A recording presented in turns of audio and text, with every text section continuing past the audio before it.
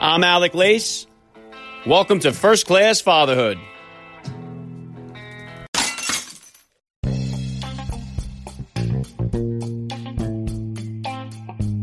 Welcome, everybody, to episode 317 of the podcast. I am happy, as always, to be here with you. Thank you for stopping by. If this is your first time listening to the podcast, please get over there and bang that subscribe button. You do not want to miss all the action that's coming your way right here on First Class Fatherhood. All right, dads, I have an awesome guest for you guys today. Nick Ayers was named by Time Magazine as one of the top 40 under 40 most influential people in politics. He served as Chief of Staff to Vice President Pence between 2017 and 2019. And he was the leading contender to serve as the White House Chief of Staff, but decided not to take the position. He will talk about why he made that decision and so much more. Nick Ayers will be here with me in just a few minutes, so please stick around for the interview.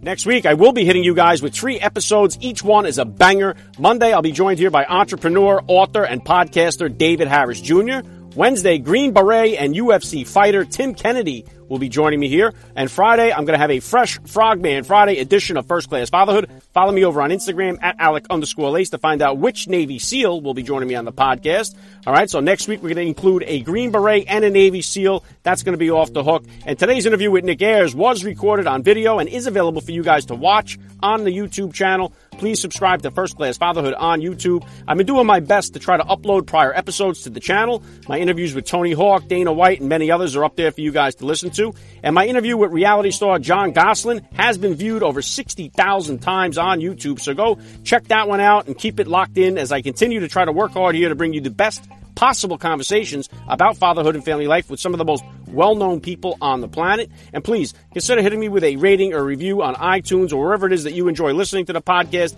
And please help me spread the word about this show to every father in your neighborhood or in your contact list. Let them know about the show that's here celebrating fatherhood and family life. Fatherhood rocks, family values rule, and every day is Father's Day. Right here with me, and I'm going to be right back with Nick Ayers. I'm Alec Lace, and you're listening to First Class Fatherhood.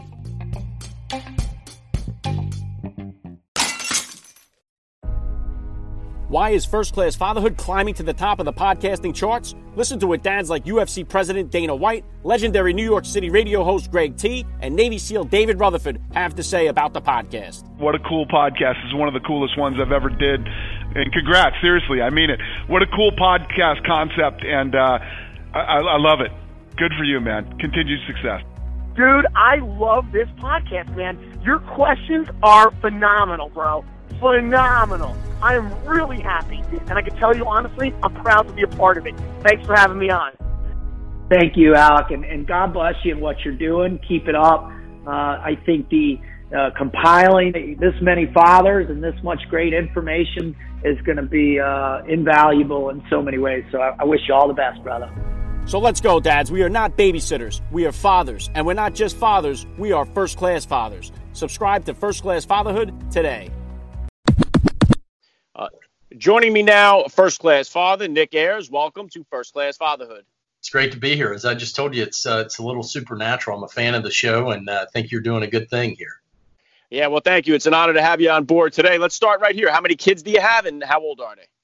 We have 3 children. It's 2 boys and a girl, and they're all 7 years old. So, and on top of that, their birthday is 12/12/12 of all days. So wow. It's pretty neat to have triplets on 12/12/12. Very cool. Now, do you have them in sports or activities yet? Do they all do the same thing, or they all kind of have different interests with that? Yeah, no, they all are into similar and different things. So, like, our daughter loves tennis. She loves turkey hunting with me. She's probably our best turkey hunter, and started doing that when she was 3 years old. Our boys are both into basketball and baseball, but are gifted differently in each sport, both in sort of understanding the game and their academic capability, their understanding the game, but their athletic prowess. Whereas one child really exceeds at baseball and power hitting, but also loves horseback riding. The other son excels at basketball and enjoys riding dirt bikes. All 3 of them love the outdoors. They love being in any kind of hunting stand or deer blind. If I take them to do that, which I do quite often, they all enjoy 4-wheelers and dirt bikes, and really they just like anything being outside. Yeah, that's awesome, Nick. Now, did you guys find out what you were having as far as all three of the sexes of the kids, or did you wait for that till they came out? We knew early on. My wife was in a high-risk pregnancy, and so we initially thought we were having twins and knew it was a boy and a girl. And it's really a touching story. They called it baby C. They kept saying baby C has no amniotic fluid and therefore wouldn't make it. And they couldn't tell because the amniotic fluid was so low. They couldn't tell if it was a boy or a girl. But medically speaking, they said, look, it's irrelevant. The pregnancy will self-terminate sooner rather than later. And we kept going back. Again, as a high-risk pregnancy, they wanted it monitored with some frequency. And in the coming months, they'd say, well, baby C, we can now tell you what it is, but it's still not a viable embryo. And we just kept praying for a miracle. And we got one when pretty late in the pregnancy, they said, this is stunning, but there's a lot of amniotic fluid. The baby C is caught up, and we can tell you that you're going to have a boy. So we have two boys and a girl, and they're such blessings. And really, we look back on the pregnancy, and while I think in hindsight we would consider it all stressful or anxious, but really we just had so much peace throughout it, and it was such a time of excitement and anticipation. Wow, yeah, that's incredible, Nick. And if you could, just take a minute here to kind of hit my listeners with a little bit about your background and what you do. So I grew up west of Atlanta, and at the time when I grew up, it was a small town. It's not anymore. It was Austell, Georgia. And always had a passion for working in real jobs, and started working at a car wash when I was a kid to make extra money. I would ride my bicycle there in middle school and detailed cars and cut yards throughout middle school. Started working in a local bank in high school with the dream of being a local banker. I really wanted to be president of the local bank. And shortly after graduating high school, developed a real affinity for politics and had always liked reading the news, the newspaper, and watching the local news. But my freshman year in college, got pretty involved in politics, and just sort of a fascinating thing. A state senator came along and said, none of the political professionals believe that I can win this governor's race. And so I'm trying to find a group of young people who really believe that we can transform the state. And he gave me and a few of what became my best friends a really unique opportunity to play a real role in his campaign for governor. And he assembled what was essentially, in hindsight, sort of like a bad news bears of politics. It was that ended up being successful. It was a great opportunity to have that kind of success. It was good fate, good fortune, though I worked hard to take advantage of an opportunity. And 4 years later, that same governor asked me to lead his reelection campaign. So there was I think 50 or 60 staff, 45 to 55 staff, $30 to $35 million budget. And I had the opportunity to lead that effort at an early age. I was 23 and 24 throughout that 2-year campaign, and we were successful. Right after he won re-election. It was a bad year for Republicans in 2006, so we sort of stood out as a bright spot. And he got a call from the National Republican Governors Association that they wanted Sonny to lead the RGA. He didn't have any national ambitions, but he basically said, if you'll let these young guys run the organization that have led my political effort in Georgia, I'll chair it, but I want them to lead it.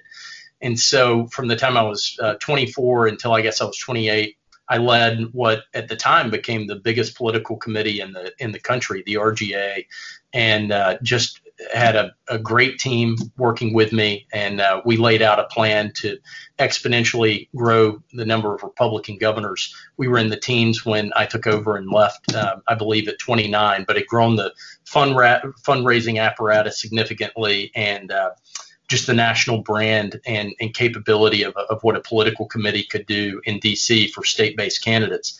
And it was during that time I met a guy named Mike Pence, and the result of that was years later, I would get a call, and I'm paraphrasing, I'm shortening the story, but from Mike Pence and people close to Donald Trump who had an interest in me leading the vice presidential effort once they had selected Pence, which was something I had to think about because I had 3 or 4-year-old triplets at the time and knew the commitment that would take. I had built up a private and successful business here in Atlanta. I was beginning to exit out of politics day to day and had built some other verticals in advertising and corporate consulting, but really felt called to help a good man and a good cause. And so traveled around the country for them, with them for the 2016 campaign through the convention, the debates.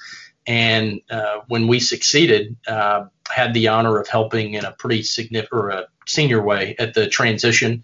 And then shortly after the inauguration, got a phone call that they'd like for me to consider joining the administration, which was a difficult decision for my wife and I because Atlanta had always been home.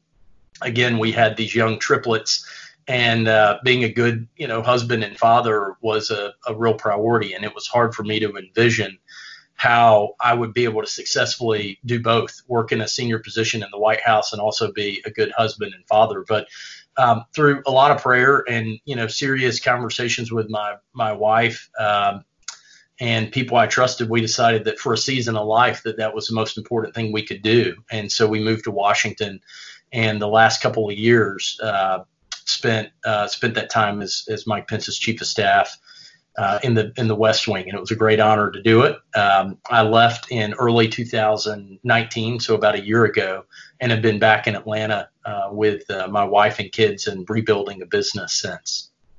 Yeah, that's an incredible ride you've had here, Nick, and I can only imagine the kind of work and effort that does go into keeping up that type of lifestyle, that type of career, that type of effort. About how old were you then when you had the triplets, and how did becoming a father kind of change your perspective on life? I was 30 years old when I had the kids, and when my wife had the children. I was there to witness it, and what a great day it was. And I would say it changed everything. It's a cliche. I tell all the new parents that I'm friends with, up front, I'm like, look, there are some cliches about parenting, but we found them all to be true, and it really does completely change your life. In our case, it's changed our life for the better. Probably the first thing that comes to mind, and you asking that question, because it caught me so off guard, was someone who I respected a lot, was pretty close to, called me while we were still in the hospital. I think the kids were a day or two old. And some of your listeners probably know her. She's a former governor, former UN ambassador, Nikki Haley.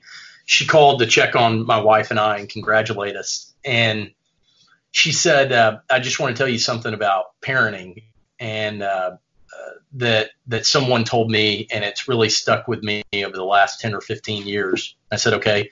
She said, you're going to discover a love that you didn't know was possible in the way that you're going to love these 3 children. And she paused for a second. She said, and you're also going to discover an anxiety and level of worry that it comes only with the association of that new level of love that you've never felt, a new level of both love and worry. And that stuck with me as something at the time. I thought, I already love things like my wife so much and our dog so much and the career that I have. I know I will love my children that much, but it's in the years since of becoming a father, I now every day understand a little more of what she meant by that, which is until you're a father, you can't conceive of loving anything as much as you love your own children. And I know my wife feels the same way. And certainly our highest devotion and commitment is to one another. But and there's just another level of love that comes associated with the children that you create. But also with that is, what changed my life is I had up until that point always been so hard charging and never second guessed anything I felt strongly about. I pursued it with 110%. To change it or to win or whatever it was with no looking back. And every day that those children have grown a day older, they very much factored into how does this impact them? And how does this impact their future? How does this impact my time with them? How does this impact my ability to be a good husband to my wife, a good father to my children? And so it totally changed everything about the way I operate professionally. But I would say it's for the better, because they're more important. And since having children, it's certainly, I never feel like it's inhibited or encumbered in any way my potential for success. But there have certainly been times when I've chosen what I think of as, success at home over maybe success in government or politics or in business. Yeah, very well said, Nick. And, I always say, like, for my wife, we have 4 children, and for my wife and I, making the jump from 2 to 3 was the most challenging that we had. You got that all in one shot. So how do you kind of, like, with having triplets, how do you kind of prioritize if more than one kid needs to be changed at a time and feeding? Like, how did you guys happen to manage all that stuff? My wife is a logistical and organizational genius, really. It's not my strength, but really, I could, if I walked you back through, videos or pictures of when our kids were infants and even toddlers, I so respected what my wife did then, but now in hindsight, respect it even more, because she just provided this incredibly clean, organized, stable, happy home to raise these children in. And that's really a testament to her gifts and strengths. So it never felt like we had to choose one over the other. She had such a good plan in place, almost like an assembly line of the ways to feed them, the ways to change them, to burp them, to get them back to bed. And look, I also think pain is relative, right? It's all we know. So I think it would have been much harder to probably, if we had one child and then a few years later had triplets, we'd have something to compare it against. But for us, it's all we've ever known. And it's just been, while challenging at times, obviously, whether you have one kid or 5, I think there are obvious challenges to parenting, but it really has been just such a great gift. The one thing we try to watch, we try to watch several things, but is that we never wanted their identity to be the triplets. And so while we never controlled what other people said about them, we made the decision early on that even casually we wouldn't refer to them as that we would refer to them, as their individual identity, and to make sure that they grew up with their own identity and be proud of the fact that they had 2 siblings, but that their whole identity wasn't wrapped up in being a triplet. And so going back to one of your first questions about what activities do they like, we've never tried to get them to all excel or be good at or do the same thing. We had one son who really wanted to pursue horseback riding, and we thought that was important that he was able to do it. And within a month, of course, the other 2 said, well, now we want to do that too. And we said, no, that's Talton's thing. He thought of that. He was willing to sacrifice other things to be able to make time to do that. And so we want to support him in that. And it's been very similar, whether it's in golf or tennis, or their favorite foods, that we try to preserve their individual identities, despite them being triplets. And then another, and really the outdoors have given me, this ability to do this, is that when I go hunting, I said to my wife a few years ago when I realized I can't do this well with 3 at a time. And if I can really do it 1 at a time, not only do they get a lot more out of the experience, because I'm able to really teach them the values and safety lessons and instructions of hunting, but I was blown away at the different side I saw to each of my kids in the outdoors. I don't want to get emotional, but when it was just the 2 of us, the conversations you have, and the things they're willing to say, and sort of how they open up. It's not a sad thing. It's such a beautiful thing that as I learned that, probably around the time they were 3 and 4, we started really seeing that one-on-one time. While it was great to spend time as a family, and we really prioritize that, you learn so much more about your children. Also, when you carve out time for just them. Yeah, and I'll tell you, Nick, that's one of the challenging things, too. Like I said, I have 4 kids, and to find that time, even if it's just a walk to the store, to the bodega to get something, it means the world to them when they get that isolated time. So, and it does create those special moments. And for them, it's like the center of their whole day, and it really makes them feel special. So I know that's definitely one of the challenges. How about as far as disciplining the kids, Nick? What type of disciplinarian are you as a dad, and is it different than the discipline style you grew up with? Nothing beats an American flag made in the USA, right? Well, how about an American flag made in the USA by veterans out of duty-worn fatigues from all branches of the military? That is exactly what you get with Combat Flags. Combat Flags are handcrafted from duty-worn fatigues and offer a tangible piece of freedom to the American people. Each flag is accompanied by a professionally designed and printed card that tells the story of service of a soldier, Marine, Airman, Sailor, or Coastie who wore the fatigues used to make the flag. They are the real deal, Dad, so what are you waiting for? Visit combatflags.com and use the promo code FATHER, and First Class Fatherhood listeners will save 10% off their purchase. Veteran-owned, American-made. Combatflags.com, promo code FATHER.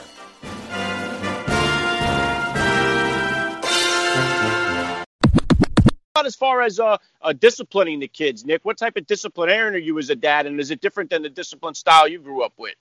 We expected obedience early, and we didn't tolerate disrespect. We made our expectations clear, and they were high ones, and have been and still are our kids' greatest cheerleaders. But if they intentionally disobey or disrespect us, there have always been consequences, and obviously with age, we've adjusted that. But we just found, early on, this is probably going to sound a little odd, but we early on made the decision not to talk to our kids like babies or children, but explain things, obviously in ways they can understand, but just explain our expectations, make clear our expectations and what the guardrails were and are, ensure that they're in a situation where they can actually succeed in that environment, never have unrealistic expectations. But we've from the beginning had sort of a high level of expectation of what we wanted them to act like in terms of how they would honor and respect us. And again, we didn't expect perfection. I mean, look, every day I fall short of what I'm called to do, and every day I make mistakes. So we've never had unrealistic expectations, but we've had high expectations. We've been their biggest cheerleaders, but when they've intentionally fallen short or intentionally disrespected us, there were consequences, and at times, from a kid's perspective, severe ones. And we also found that the children, that each of our kids responded to different things in different ways. For one of our kids, being separated from us was the greatest form of punishment. So if I popped his behind or popped him on the leg, he, there was really no change in behavior. It didn't bother him. But if we said, if you want to act like that way, you're going to go to the room, you're going to sit on your bed with no books, and you're going to sit quietly with the door closed. To him, that was a big deal, and it changed behavior. Whereas another child, the looking at him harshly or popping him on the leg was pretty devastating. He didn't like disappointing us, and so the fact that we had clear guidelines, guardrails, empowered them to get there, were their biggest cheerleaders, gave them unconditional love. But when the conditions warranted discipline, we gave it to them, and we gave it to them consistently. The result of that is we haven't had to discipline them that much. They're I think all parents and deservingly so are biased about their kids, and they think they have great kids. But we just think we have wonderful kids, and they have tender hearts, and they seek to honor the adults around them and be respectful. And when they get out of line now, it usually doesn't require severe punishment. They're at the age now where you can explain, look, this is not accepted, and here are the consequences if it happens again, and it usually doesn't. But I think that the we are at that point now because early on we didn't really make exceptions. Where there was continued slippage, we would ramp up the consequences for it. And so I would just say, consistency, never acting out in anger on anything we've done. The motive behind it has been, look, you're getting in trouble because we love you and we don't like it any more than you, but here are the consequences. Consistency, and my wife and I having each other's back. We also early on made the decision that we would always back each other's play, even if in the short term we didn't disagree with it, that we felt like if our kids could play us against one another, that would be, harmful for our marriage and not a good look to them.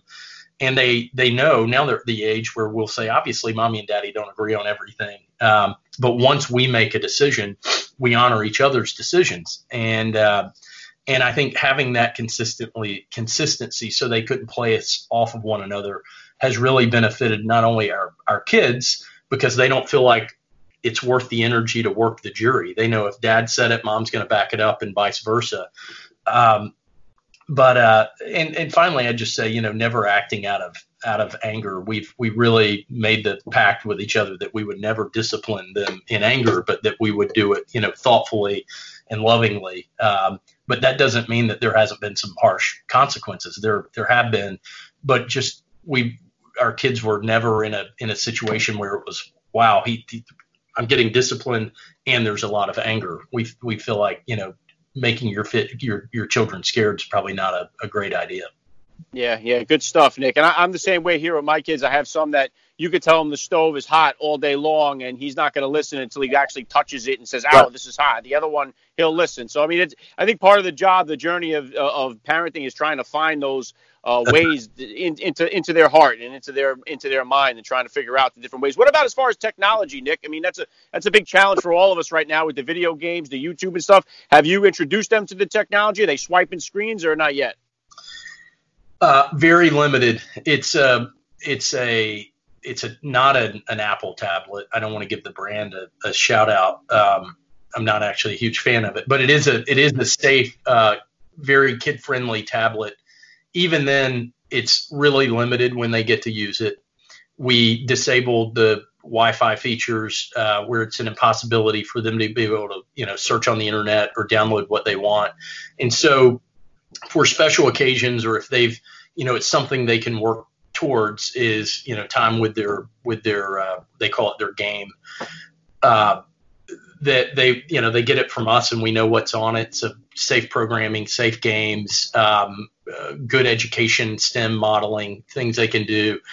Even with that, we feel like at this age, the best thing they can be doing is exploring outside, building forts, playing basketball, team sports, individual sports, using their imagination around the house. That our kids, because we're not a real technology-friendly family for our kids, what they come up with in terms of games they play with each other or even in isolation has blown our mind. And we've seen the sort of the fruits. It's not to say this is the only way to do it, but we've seen the fruits of being very limited in technology just by their desire to again use their imagination, to read books, to have us read to them. I feel like they've got the rest of their life to be on their iPhone or a tablet or a computer, and that really at this age, as their brain is forming, it's learning all the other cognitive skills that they need to do away from a screen. And so we just this because I've heard you talk about it and your other dads on this podcast, the statistics around what kids are exposed to and the average age of when young boys and girls are exposed to pornography is staggering, and it's undeniable. It's objective third-party statistics. The statistics around the addiction rates of young kids that once that's what their brain uses for stimulation are staggering, and so we use it as sort of a part of a reward system. They like it. They don't love it. In terms of television time, they probably watch the TV once or twice a week.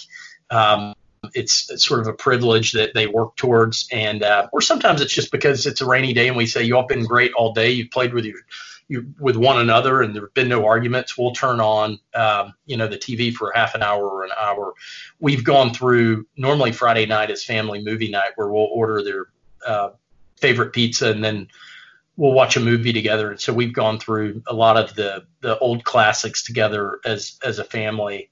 Some movies that I'd never watched or heard of, and that's a real treat for all of us. But to answer your question, we've been pretty limited on the technology front, if for no other reason, and putting the risk aside, which I think are severe and legit. There's just so many other great things to do when you have 3 7-year-olds. Yeah, I agree. And the best thing I love about the technology, like you said there, you're able to archive some of these things. Like I get to sit there on Saturday mornings, and instead of watching whatever there is on there, I'll put the Looney Tunes on, or I'll put on, an old Three Stooges and stuff like that I really enjoy to watch, and I get a chance to share that with them. So, but yeah, it is scary because my oldest is 13 now. So it's like the whole, growing up for myself, we were introduced nice and calmly kind of into the whole thing with still naked pictures and stuff like that. If somebody had a Playboy magazine, they were like the king of the school, but now just with a simple Google search, they could get this it's completely explicit. They could just blow their mind right out of the gate. So it is very scary. It is. And I think the risks are severe, and there's just a lot of other ways to spend great time. And I get the temptation, because screens can be such a distraction that, I think for a lot of parents, it's a way to get some time for yourself. And so certainly not judging anybody who uses it in that capacity. We've really tried for it to be a last resort of entertaining our kids, and have seen the fruits of that at an early age. Yeah, and you've had an incredible career here, Nick, so far. Obviously, you hit the Time magazine 40 under 40, most influential. What kind of plans or goals do you have here for yourself for the future? To be content, and I'm a person of faith, and to just, trust the Lord with our future, and to be obedient to whatever He calls me and my family to do. And to really, for this season of life, focus on being a great father and a great husband.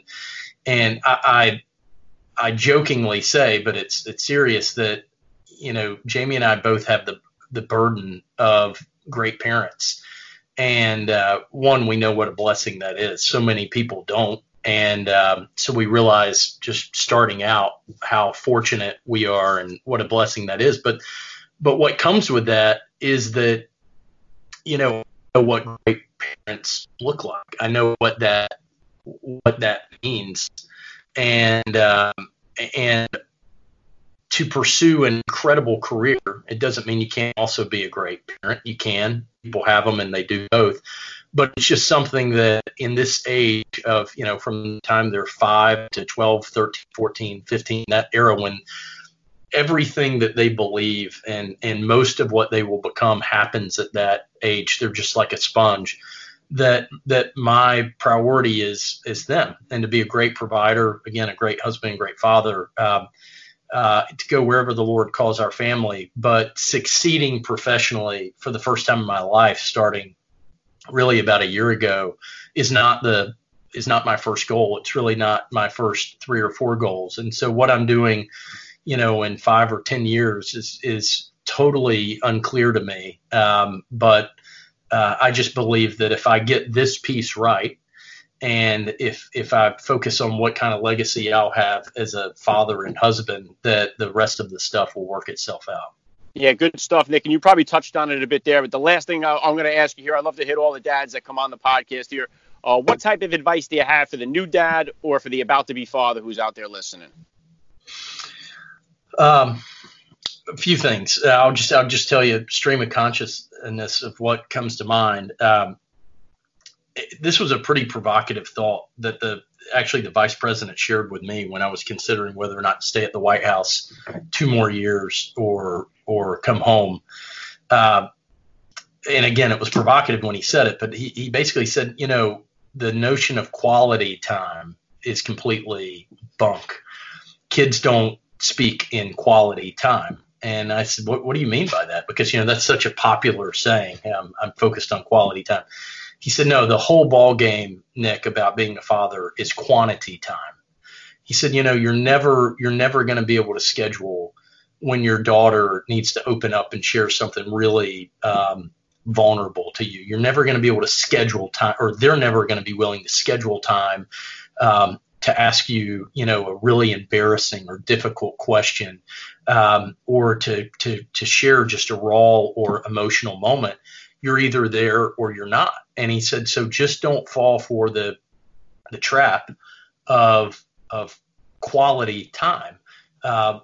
Do your best for quantity time. And that was very, that was very convicting and easy for me to understand and process. And it stuck with me since he told me. So I would just say pour as much time into them as possible. Cut other areas. It's worth it. They'll, kids I found will remember a lot more about what you do than what you say. They'll accept leadership and, correction if they know it comes from love and not anger. I would just say that last, I'd ask your listeners who they most admire in life and to think about who it is that they most admire. And I'm willing to bet for most of them, it's people who both really love them a lot, but also challenged them.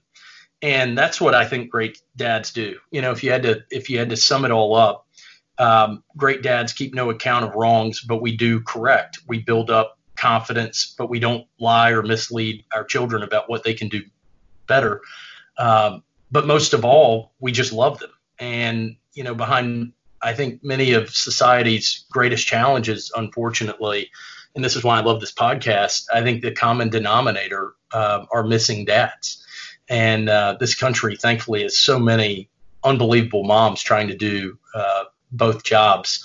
But a father's job is really important. And it's overlooked in our culture.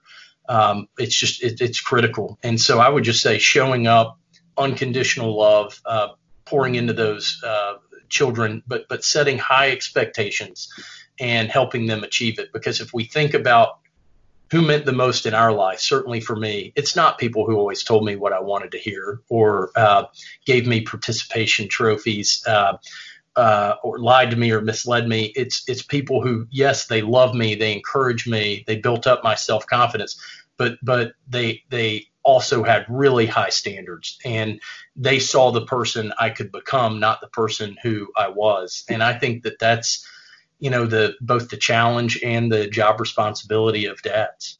Yeah, very well said. I love the message. Nick Ayers, you're a first-class father all the way. This has been an honor for me, and I got to say thank you so much for giving me a few minutes of your time on First Class Fatherhood. Thanks for having me. It was an honor to be on the show.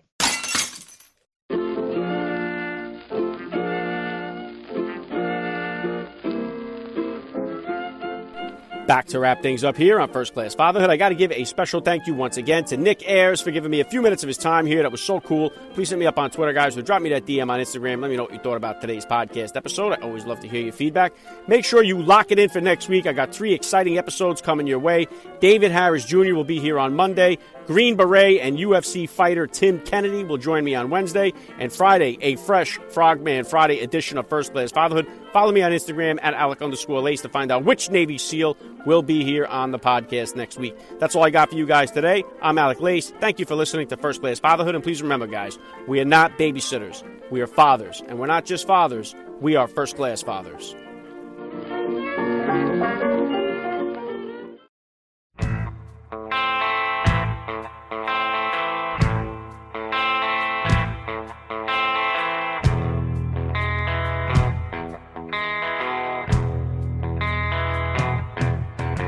Your half-truths and tales as tall as a trees had us all feeling so